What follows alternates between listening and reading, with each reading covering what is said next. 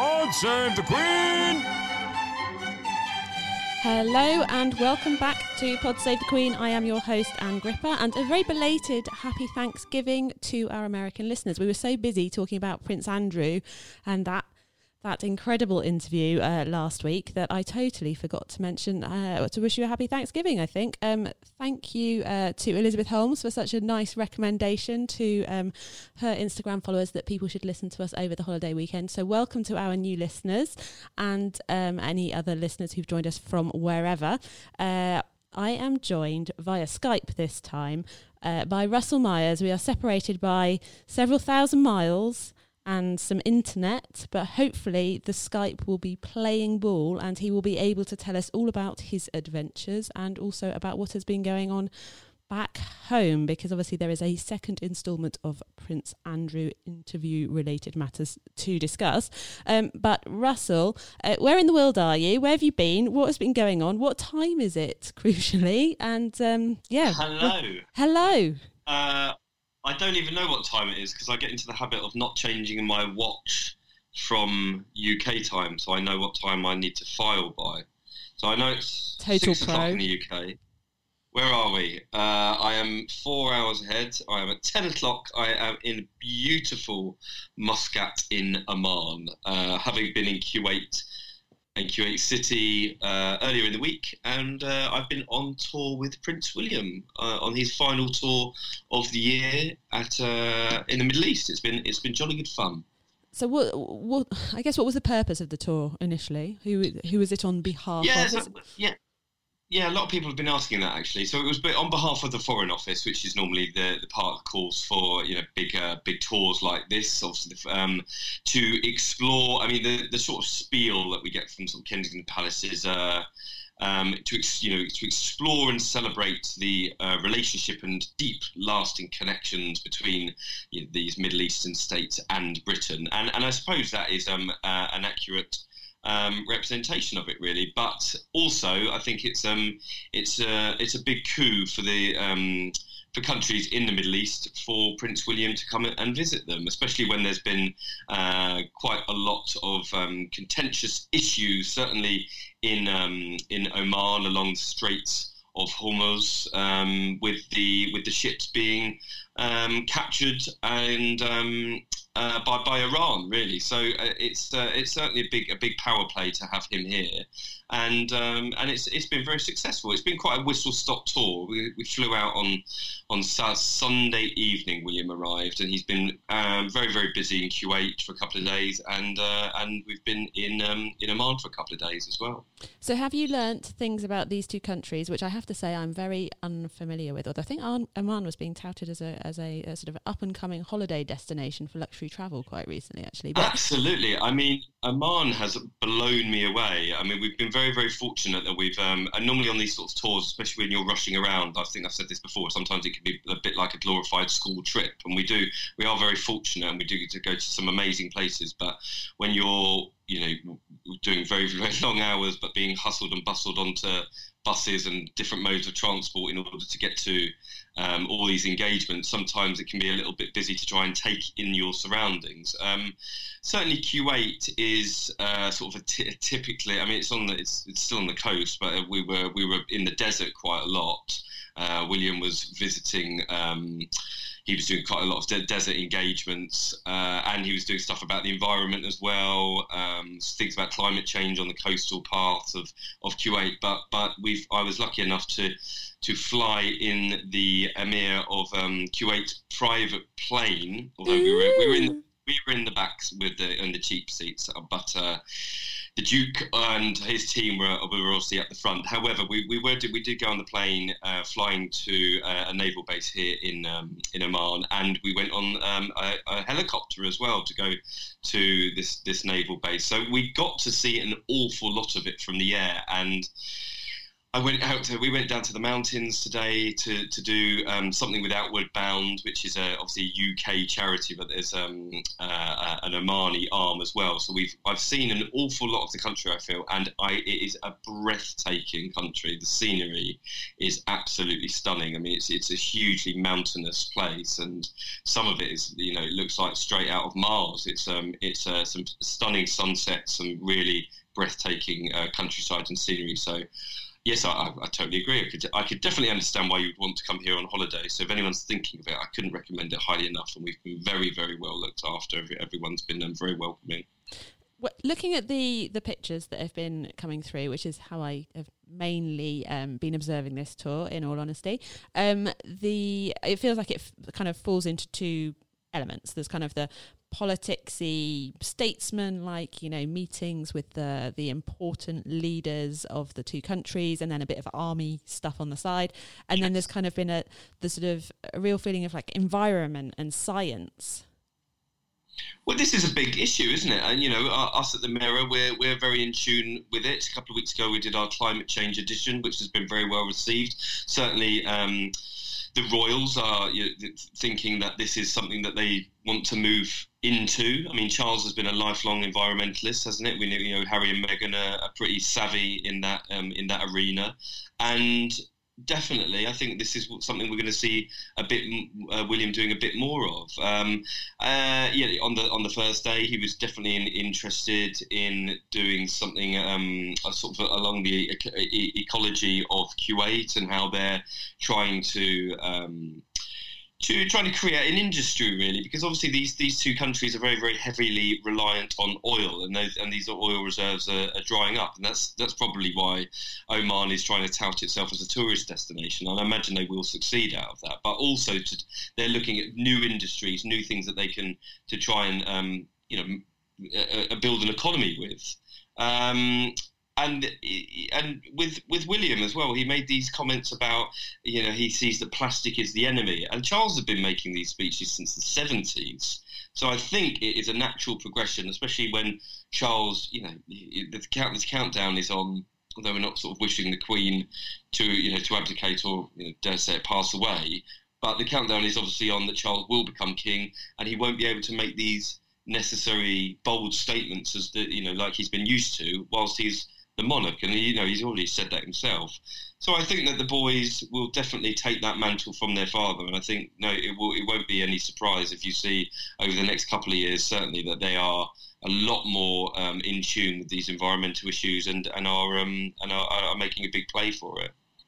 So there's various pictures that I've really enjoyed seeing. So there's one where William's kind of walking into some really grand building in his suit, kind of flanked by there's a security guy in front, and then there's some men in the kind of the traditional dress of the Middle East, like walking alongside him. But he just looks like he's kind of really statesman-like. I'm here, we're all here. This is business, and it's like a grand setting. It's proper sort of. Not stage managed isn't the word, but it's really it really makes an impression. And then definitely. I mean, when I went to that was his first foray into the Middle East, and when I went to Israel, Jordan, and Palestine with him last year, and the people I was speaking to in the palace were saying, "Listen, this is a real big deal for him. He's very, very interested in the Middle East. He essentially wants to make it one of his life's projects." And I definitely think this is coming to fruition now. He's very, very diligent. He was revising. An awful lot over several weeks to come on these trips. He's meeting members of the ruling royal family, top politicians, kings, the Sultan. He's meeting the Sultan of Oman tonight.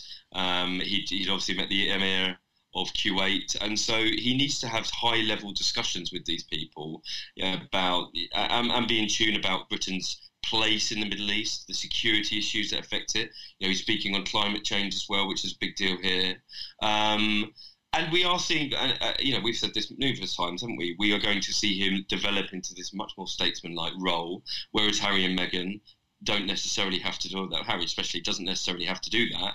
So with William being groomed to be king, Charles is passing the mantle over to him, and that's certainly the direction he's going in. So it definitely is. There's an awful lot of statesman-like poses and presentations that you will see him have on these trips, and he does them very, very well. Yeah, so I think he carries off that stuff really well. And then there's also some of the other pictures where there's a little bit of his dad's awkwardness maybe in it. I don't know, just the pictures of him when he's kind of like looking down a binoculars or a telescope out into the desert or something, where it looks a bit like a misfit somehow. I mean, he was having a bit of a joke actually, because he said to one of the reporters, he was sort of panned round with the binoculars, and he said, "Oh, the lesser spotted royal press pack." So he was on really good form, and it shows that he is comfortable doing these big jobs, and I think he's very, very comfortable in his own skin anyway. But it's not all business. I mean, there is sort of opportunities to have a bit of not downtime, but he's just quite relaxed in these settings, experiencing it as a place. I do think so, because I think he is actually. I know he's fascinated by the region, by what potential obviously Britain's links can have in the future with the region, and he's very, very interested in trying to be sort of a bastion for Middle East peace as well. So I think this is a job for life, isn't it? I mean, it's not just, as it was pointed out to me last year when we were having these conversations with his team. This isn't. He's not like a prime minister or a politician or someone in the Foreign Office where you do maybe a 5, potentially sort of 10-year stint. He's got this job for life, so it's definitely one of the big issues that he is interested in, and he's very, very well received wherever he goes.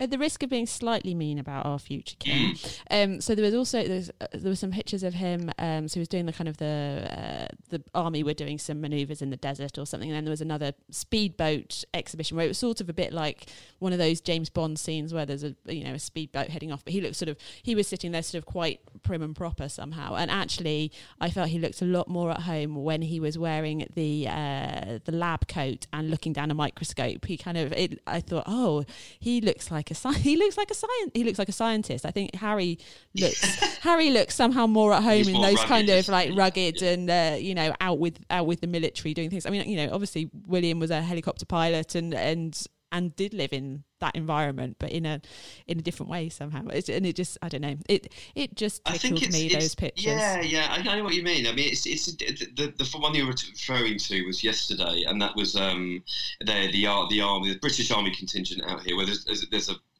three forces, there's Air Force, Navy, and British Army out here, training the Omanis, looking to in ways that they can work together and learn off them and what have you. But they set up some sort of training practice, and I always find they're a little bit awkward, these things, because he's sort of walking around, not getting involved, and sort of there's soldiers running about doing this sort of war games exercise, and he's just sort of supposed to observe and take it all in, and it's all a bit chaotic. And then the thing on the boat, I was on the boat, which was just behind him, and it was a bit, I felt that he was enjoying it, but also he's trying to, he's very conscious of where he was. I mean, he was only 20 miles from the Iranian border, and to have a member of the British royal family so close to Iran, with all the tensions that's going on at the moment, them capturing, one of our ships, which made headlines around the world recently. There's definitely a lot of tension in that region, and I just think he was very, very conscious not to be seen to be having a jolly, if it were, or pictured sort of laughing or looking too James Bond-esque. So, I mean, in that sort of case, he's damned if he does, damned if he doesn't, and he just needs to be very, very focused rather than sort of enjoying it, which we'd all love to do, ripping around on a speedboat. Although I did enjoy it. It was good. I'm glad you enjoyed it, Russell. Are there any particular standout moments or important things that have happened, do you think, over the last couple of days that you'll remember, or that you'll remember, or you think actually tell us something about William and how he is now, and how he feels about things?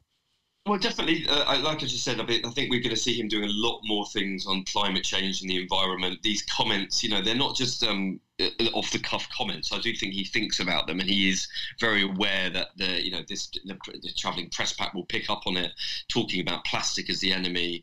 I think we'll see a lot more of him dedicating himself to that sort of arena. I was particularly impressed today. There was an engagement in the sort of deep in the mountains in Oman, going to rural communities and talking to them about how they're sort of diversifying their economy. And the actual people he was meeting was people with from Outward Bound. Now, Outward Bound is originally a UK charity that sort of educates through adventure, really, young people, gives them life skills.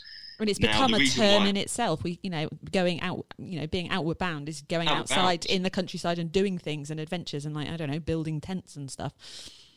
Well, quite interestingly, I thought this was quite interesting because Prince Andrew was the patron up until last week when his resignation was accepted. I'd imagine he was he put that in before he was pushed, because Outward Bound were one of the first organisations to immediately say that they were considering their role with him. Now, he had only taken on the patronage of this organisation from his father. He'd only taken it on early this year, I think in the spring, from his father, Duke of Edinburgh, who had held it, I believe, since 1953. So it was a big deal for Andrew to have taken it over, and obviously he's now left it in disgrace after his awful performances and the scandal which is still engulfing royal family, which is about his relationship with Jeffrey Epstein. So you've heard it here first. I think that Prince William is a shoo-in to become the new royal patron of Outward Bound, and I think that is a really good opportunity for him to again make his mark on a big organisation like that has franchises around the world, that is working with young people, certainly has a base here in the Middle East as well. And I think that William would be a fantastic ambassador, and he does inspire quite a lot of young people. He's quite young at heart himself, even though he's sort of going into this statesman-like foray of his royal life. And I think he'd be a great addition. So was this visit always on the cards? Was it always part of the schedule, or was it a late addition? What, the Outward Bound? Well, yeah. I think the whole thing was quite a late addition to the calendar, really. I just got the impression that, it's gone without a hitch. It was very well planned, but normally, I think there's, reading between the lines, there's a lot more briefings about things like this.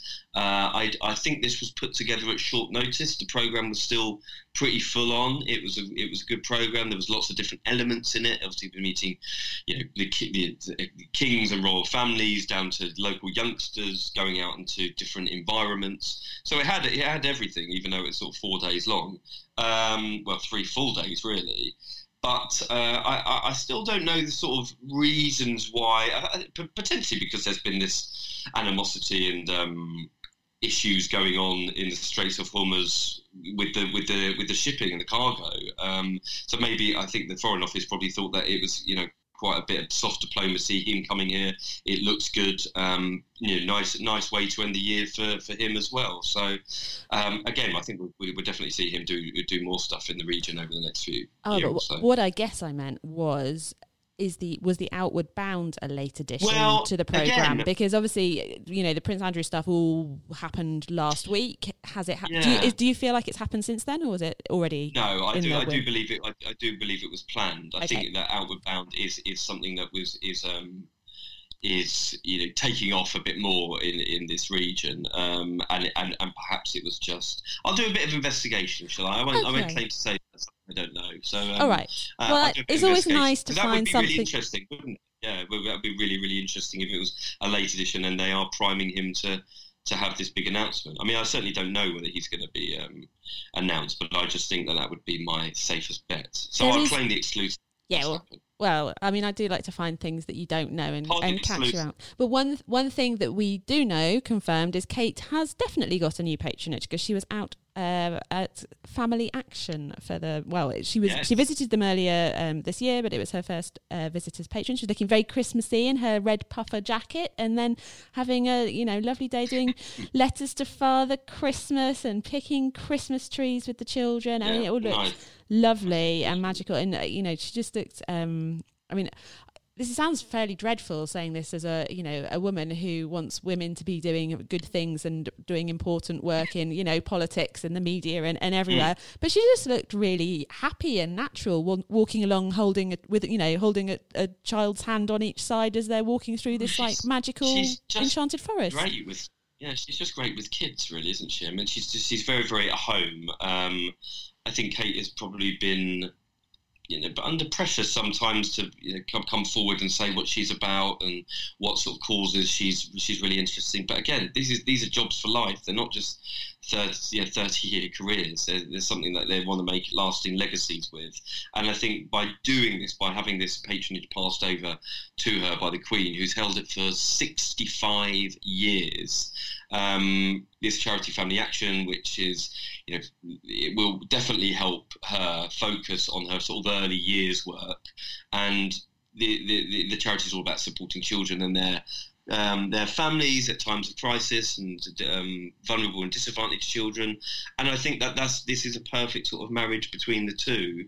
I think it's perfect one. And again, we're going to see a lot more of this because the Queen is stepping back from some patronages, which is totally understandable. There's probably hundreds of them. So, over the next couple of years, certainly we'll see a lot more passed down to the younger members of the family. But this one in particular is a perfect fit. Such as, that's why I believe that William's a perfect fit for Outward Bound. And him having Outward Bound complements quite nicely Kate having the Scouts, probably. Yeah, I think. Yeah, definitely. We have a shout out for Kate's Pussy Bow.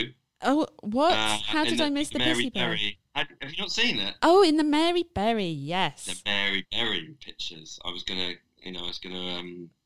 shout out to you. Oh yeah, well that is the Mary Berry Christmas special with William and Kate is going to be something to look forward to. I mean, Mary Berry, obviously a British institution and national treasure who has kind of really taken off. I don't know how long Great British Bake Off has been on our screens, but I was not aware of her work until she launched into the public consciousness with Great British Bake Off, and has in her later life become a very much cooking royalty who is known around the country, as opposed to possibly just cooking royalty who was known by the people who knew stuff.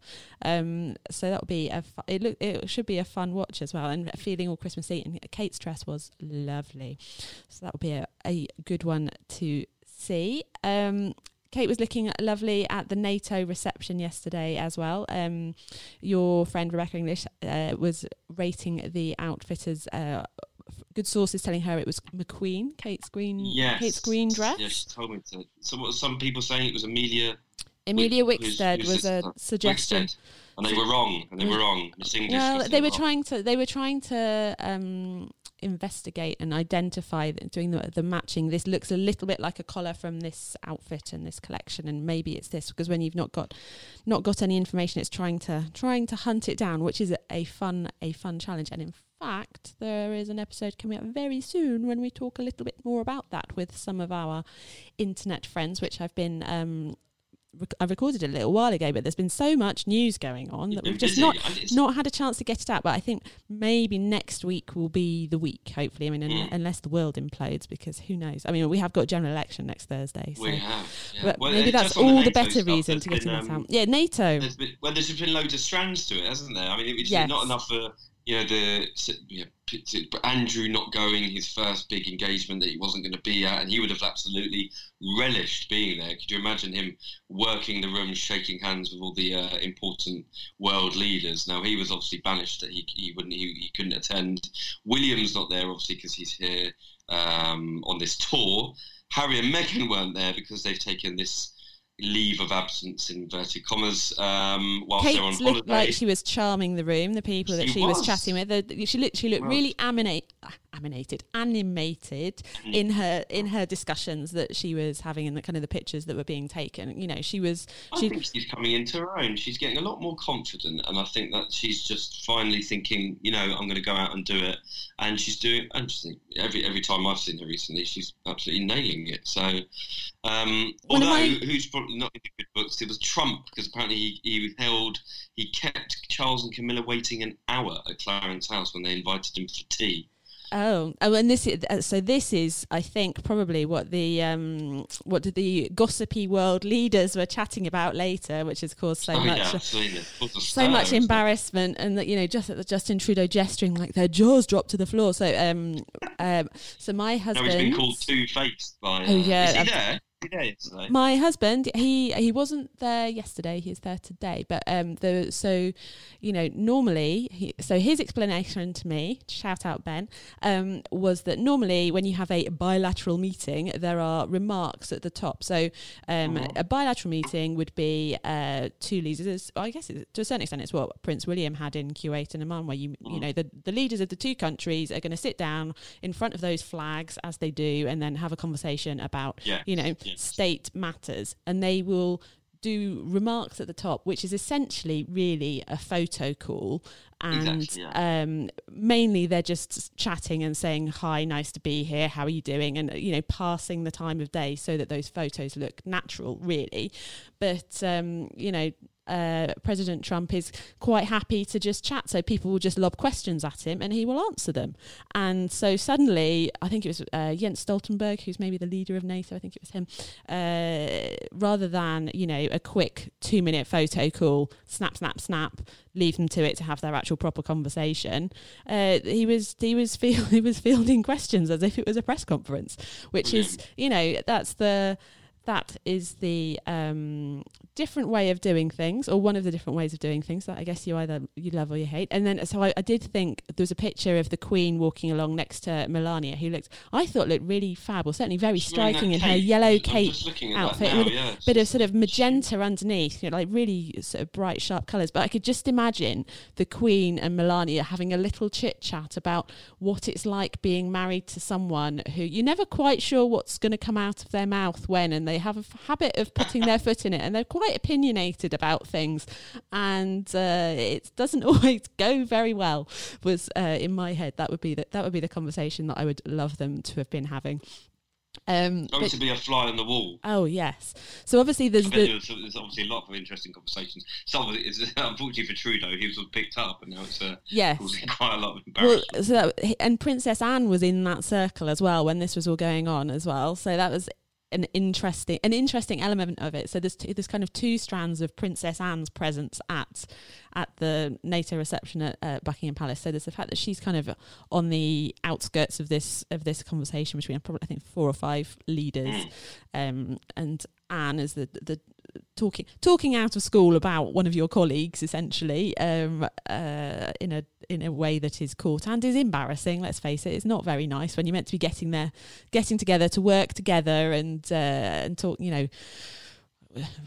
Well, it's just a bit embarrassing. Yeah.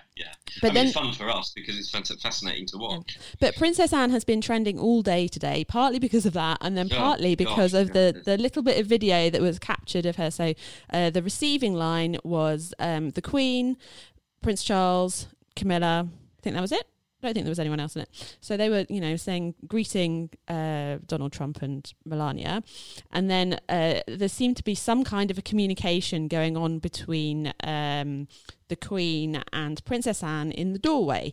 And I think we did speak previously actually about, I can't remember who it was it Harry or someone having to be sort of beckoned into the room and brought out of the shadows at a different event earlier in the year when President Trump was visiting, and there was a sort of a question of were they meant to be more in the room or not. So there was a kind of a flurry of, someone thought that the Queen was telling Princess Anne off for not being in the room already, but there's no reason why she should have been in the receiving room. People have lost their minds. I know, but brilliantly, it's actually, when you find out what has gone on, so there's a lady from the Press Association who deciphered the audio, and then Valentine Lowe shared it on Twitter. So it's actually just quite a nice moment of a mother and her eldest daughter having a bit of a laugh in a formal space when someone's the back of the queue essentially, and the Queen's turning to see who's next, and Anne's like, "It's me," with her little epic shrug. And then points to the members of the household behind her. It is an epic shrug. You're right. But it is just it's just funny. So yes, people. It's been very funny, and it's gone viral, hasn't it? Even Val's tweets have been picked up by websites, and an awful lot of retweets and stuff. But he said, "Okay, here goes, Princess Anne, the truth." And if you haven't seen this thread, then check out Valentine Lowe of the Times, my esteemed colleague, and he is.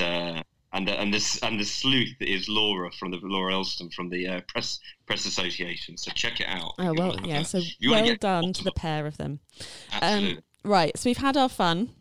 Now let's get to the bit that is definitely not fun for the royal family at the moment, or for the victims of Jeffrey Epstein, who are the ones who are bringing all of this pressure essentially because of their experience, and because they believe that Prince Andrew, or they allege that Prince Andrew was involved in it. So there was a new interview on Monday night on Panorama with Virginia Giuffre, who is Virginia Roberts, who is the woman who alleges that she had sex with Prince Andrew 3 times at Jeffrey Epstein's behest, essentially. Allegations which the Duke of York strenuously denies, along with Buckingham Palace, and they have consistently, and as we talked about in the previous episode on the Newsnight, essentially said this never happened. I never met her. It just wasn't this situation. And then also apparently the crisis lunch of Prince Andrew and his family to work out what was going on. So. What is the situation? Yeah. So again, it's still going on, this crisis. So certainly it's not going away. Even though Andrew has stepped down from several organisations, others have dumped him. He's taking this extended leave of absence, stepping back from public life. I would be absolutely astonished if we ever see him again. The reports, the interview that he gave, the fallout is continuing from that. The next interview that aired on Monday of Virginia Roberts Giuffre, who was speaking about the allegations that she's made, the specifics that she mentions about whether it's Andrew sweating, them going to this nightclub, that she was trafficked allegedly by Jeffrey Epstein and his former girlfriend Ghislaine Maxwell. And I think, but overall, I think she's come across as quite a believable potential witness, that people have sort of compared and contrasted the two interviews, and Andrew does not come across very well at all. And there's further developments this week, because there is another woman who has come forward and has suggested or claimed that she saw Prince Andrew and Virginia Roberts in this nightclub Tramp in London, the one where he is alleged to have been sweating profusely, according to Virginia. And if this woman says she is willing to talk to the FBI and make a statement. Now, if this is the case, it will be potentially very, very worrying and damaging for Andrew and Buckingham Palace together, because if he is deemed to have lied or misconstrued the truth, then it is it's going to set off a nuclear bomb inside the palace. So it's this is not going away anytime soon. Obviously, the FBI are looking very, very closely into these claims, and I believe that there are going to be more witnesses coming forward. So it's going to be a very, very tricky time for the palace to manage it, I think, and they're struggling anyway. Yeah, certainly. I mean, various listeners did ask me whether Panorama was going to be airing in the US at any stage, and I have not got an answer at the moment. I don't know whether you know, Russell, but I don't. But yeah, I'll try and find out. I imagine it will, because things like that are this story's garnered worldwide attention, hasn't it? And I think people are crying to see it. I think the thing that watching it, I guess the difference with the Prince Andrew interview, which was relatively sterile somehow, it was a kind of a serious interview with Emily Maitlis. This one was there was a lot more emotion, because it's the other side. But you also got a sense, I mean, leaving Prince Andrew out of it, but how they are describing the Jeffrey Epstein situation, kind of just the level of sleaze and grubbiness of it all, And how he could use power and money to get away with it for so long and be trafficking young girls, and this, how people were claiming not to have, noticed what his activities were. I think it's a very, very grubby affair, isn't it? And also that kind of the insidious control of people, and how somebody doesn't have to be physically trapped to be trapped, and that kind of the laws have changed relatively recently in the UK about sort of, I think it's coercive control. It's called in a relationship, if you are made to, if you are trapped essentially by your partner, preventing you having access to money, or sort of gradually grinding you down essentially, to make you believe that there is no escape, and you're so entangled in the whole situation, and things that are not normal have been made to be normal by being in that just totally abnormal environment. So it was a very uncomfortable watch, all of it. Have you had a chance to watch it from out? Yeah, I did. I watched it on Monday. Yeah, I did. It was a couple of us had a little screening. We managed to watch it live, and I did think it was potentially, the devastating comments that just I recall now is when she's quite upfront. It says, "Listen, I was a 17-year-old girl, very young, and sometimes I might be a bit hazy on the dates or even the places, but you never forget the face of a man who has been, let's say, bearing down on you or something, heaving over you." I think it was, and it's just that is heaving over you, and I just thought, that is just so explosive, that you are talking to a woman who says she is a victim of sex trafficking. She has claims to have been abused, as she says, by a member of the royal family. When it's the victim or alleged victim saying these very powerful statements, it is absolutely impossible not to sit up and take notice. And I think that the palace will be very, very concerned that even her. That she is making these claims on British television, and now it is at their front door. There is absolutely no way that they can avoid it, and this is not just going to be solved from Andrew stepping back, as he puts it, from public life. As he says, for the foreseeable future. Well, that's it for eternity, as far as I'm concerned. I cannot ever see him coming back. It's the damage is absolutely cataclysmic at the moment. Because it was.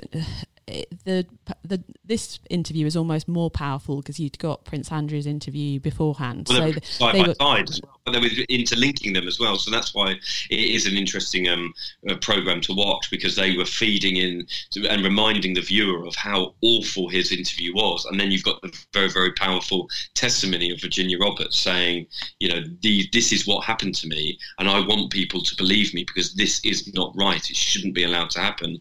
And then you flick back to Andrew and his the eyebrow raising, the laughing, whether that was nervous laughter or whatever. It was just it was just awful. So I think a lot of people are sitting up and taking notice now, even if they hadn't before. And then a couple of sort of new details that emerged from it. So there were new pictures that came out of Prince Andrew Epstein and his girlfriend Ghislaine Maxwell walking around at Royal Ascot in 2000, which is obviously at the heart of one of the big society events, essentially. And then also about an email that was sent at very early in the morning, at sort of 10 to 6 in the morning, emailing Ghislaine saying, "Let me know when we can talk. Got some specific questions to ask you about Virginia Roberts." And this was in the documents that were put forward as part of the legal case in America, essentially. So that was after an initial approach for comment, I think. Yeah, the Duke had been approached for comment ahead of Virginia's original claims. So this is back in 2015. So, Well, again, that just does not look good. I mean, he could potentially say that I was contacting a friend and she had been making these allegations about me, and I was just sounding a friend out. However, it seems as though he was he was in cahoots with Ghislaine. I mean, we even know he'd seen her this year, and that she turned up to Buckingham Palace with men in suits, which sounds like loose terminology for a group of lawyers who were coming into the palace. So it's getting murkier and murkier. And the fact is, were they potentially trying to bury evidence or get their story straight or try and discredit her as a witness? There are so many questions that have been opened of these two interviews, and his decision, his fateful decision to go ahead and do that interview when potentially it wasn't getting a lot of traction in the UK. And now that decision for him to speak out has absolutely means it's exploded, and there's no way back for him. I'm just going to read quickly the palace statement, which is: "It is emphatically denied that the Duke of York had any form of sexual contact or relationship with Virginia Roberts. Any claim to the contrary is false." The thing that I also kind of really noticed in the Panorama documentary that I didn't notice so much when it was in the Newsnight interview, when there were so many different bits, was when he was asked whether he regretted his friendship with Epstein. And I think tells you a lot about his thinking. Yeah, and you know, a kind of a, I don't know, if it was me, my answer would probably be, you know, of course I do. I regret what happened to his victims. I regret that I remained friends with him probably longer than I should have done. I still tried to see the good in him, but you know, clearly that was not how things should have been. But it was his was a very business pragmatic kind of approach to it, of like, the access I got and the people I met through being friends with him was essentially worth all of this, you know, of course, worth all of this whirlwind that he is now living through, essentially. Or, you know, it was kind of mind-boggling that he could still say, "I'm glad we were friends." Well, it isn't. But I mean, it is. But him saying that, I mean, anyone with you know, one iota of empathy for what these poor women have gone through would say, of course. It was, you know, it was a catastrophic decision I made. I am eternally sorry. I have full empathy for the victims of Jeffrey Epstein, and you know, we could go on. But the very fact that he let his absolute ego and arrogance get in the way and suggest that, you know, he couldn't even bring himself to say that he regretted his friendship, because he saw that he had benefited from it. And whether that was learning from him as a business mind or being introduced to wealthy and powerful people that Epstein no doubt, you know, had also transfixed in his very, very dark web of deceit and his life. The fact that Andrew thought that was acceptable to say that, I think that was the nail in the coffin as far as I was concerned. That finished him there and then, that by saying that he didn't regret associating with him, and that will forever hang over him, even if he is proved innocent of all these allegations that people are making against him. The very fact that he couldn't bring himself to say he regretted the relationship will forever live on, unfortunately for him. Last week when we spoke, you referenced Prince Charles going straight to see Prince Philip to discuss sort of, you know, probably say, hi Dad, how have you been? But oh my God, how are we going to deal with this situation? I imagine that this would have been mentioned after, you know, hi, how are you? I think that he'd obviously rushed straight to Sandringham to see his father, to seek his counsel. Well, I know that to exactly what happened, to seek his counsel on this crisis that was, you know, still ongoing and is still ongoing. So he's obviously rushed there to see him. William had obviously done an investiture and went to go and see the Queen. Them two William and Charles, no doubt, came together to discuss what you know had been said by both the Queen and the Duke of Edinburgh. And now it appears that Charles has summoned Andrew to Sandringham, and they have had this showdown that was being widely reported, you know, week before last, when Charles was still away on his tour.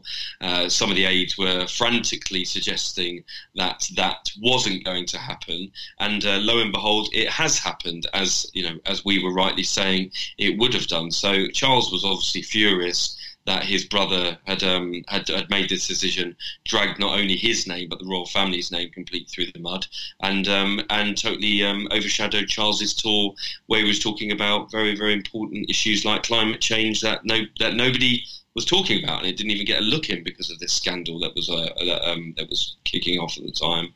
The royal source quoted in the Sun story about this is it was all very civilised and calm, but Charles calmly read him the riot act and told him there was no way back for him in the near future. Andrew thought he was being treated harshly as nothing has yet been proved against him, but he accepted the decision. He really had little choice. I mean, it's that kind of the idea of someone calmly reading you the riot act can be quite devastating. Yeah. I mean, it's absolutely over for him. Even his own his family are telling him it's over for him. And again, I think that's quite telling, that quote, by saying that he thinks he's been treated unfairly. Well, that is just absolutely ridiculous, because the level of revulsion from his own performance, and going back to this central point of him not expressing regret or empathy, willing to admit empathy, or willing to admit that he was wrong, because he and coming out with these crazy excuses for it was a convenient place to stay and he hadn't seen anything, even though Epstein's place was like a railway station. I mean, it's just absolutely staggering how he thinks that he hasn't done anything wrong, because ultimately that's the central point at the moment, regardless of whether these allegations are true or not. I think that the very fact that he didn't regret his decisions will long hang over him. Yes, and I can imagine we will be touching on this subject again in future months. Once you fly back and come home, what's coming up? Is there anything exciting? We'll get into Christmas season relatively soon. One exciting thing which you might have missed while you're away. So there's a big football competition in the UK called the FA Cup. The first weekend in January is traditionally when all of it's the third round of the FA Cup. It's a big deal. And traditionally in the UK, all football matches, always in the olden days before everything was shown on telly, or lots of things were shown on telly, everything would start at 3:00 on a Saturday afternoon. And as a Heads Together initiative, all of the third round of the FA Cup games are going to start a minute late so that people can take a minute for their mental health, which is a lovely touch.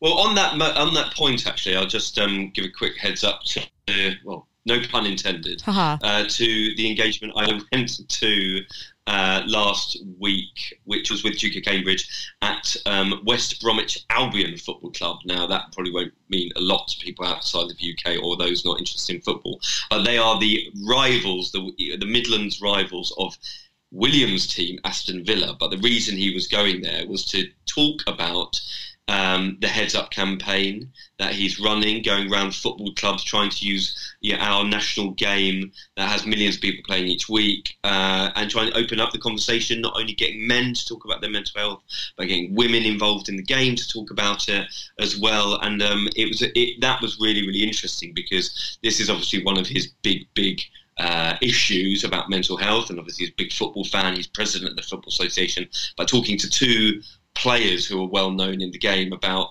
how that they had male members of their friends and family who had unfortunately, very sadly and tragically committed suicide. So that got it was a really, really good engagement. I think we're going to see a lot more of this as the season progresses as well. So William's a busy boy at the moment. He is a busy boy. Well, you've been a busy boy as well, so thank you for finding time in your busy schedule to Skype with me. And I apologise for giving you a fright on the video of it, because I look very, very tired. Oh yeah, no, that's fine. Oh, there'll be a picture up, an unusual studio selfie on the Instagram this week at PodSave. So do come over there and say hello. I must put up our post for 2019 for you all to share your highlights, so that we can share them with listeners in a future episode. So Russell, you've got your flight home from Oman to have a think about what your highlights are and all of that. So yeah, and I'm sure you will have a few more engagements before Christmas as well. It's been a very, very busy year, and I can't wait to do that pod, because we have an awful lot to talk about. It's been very, very busy indeed. It has been very busy, but for tonight, I will let you go enjoy Oman, the rest of your time there. And listeners, thank you for joining us. And until next time, God save the Queen!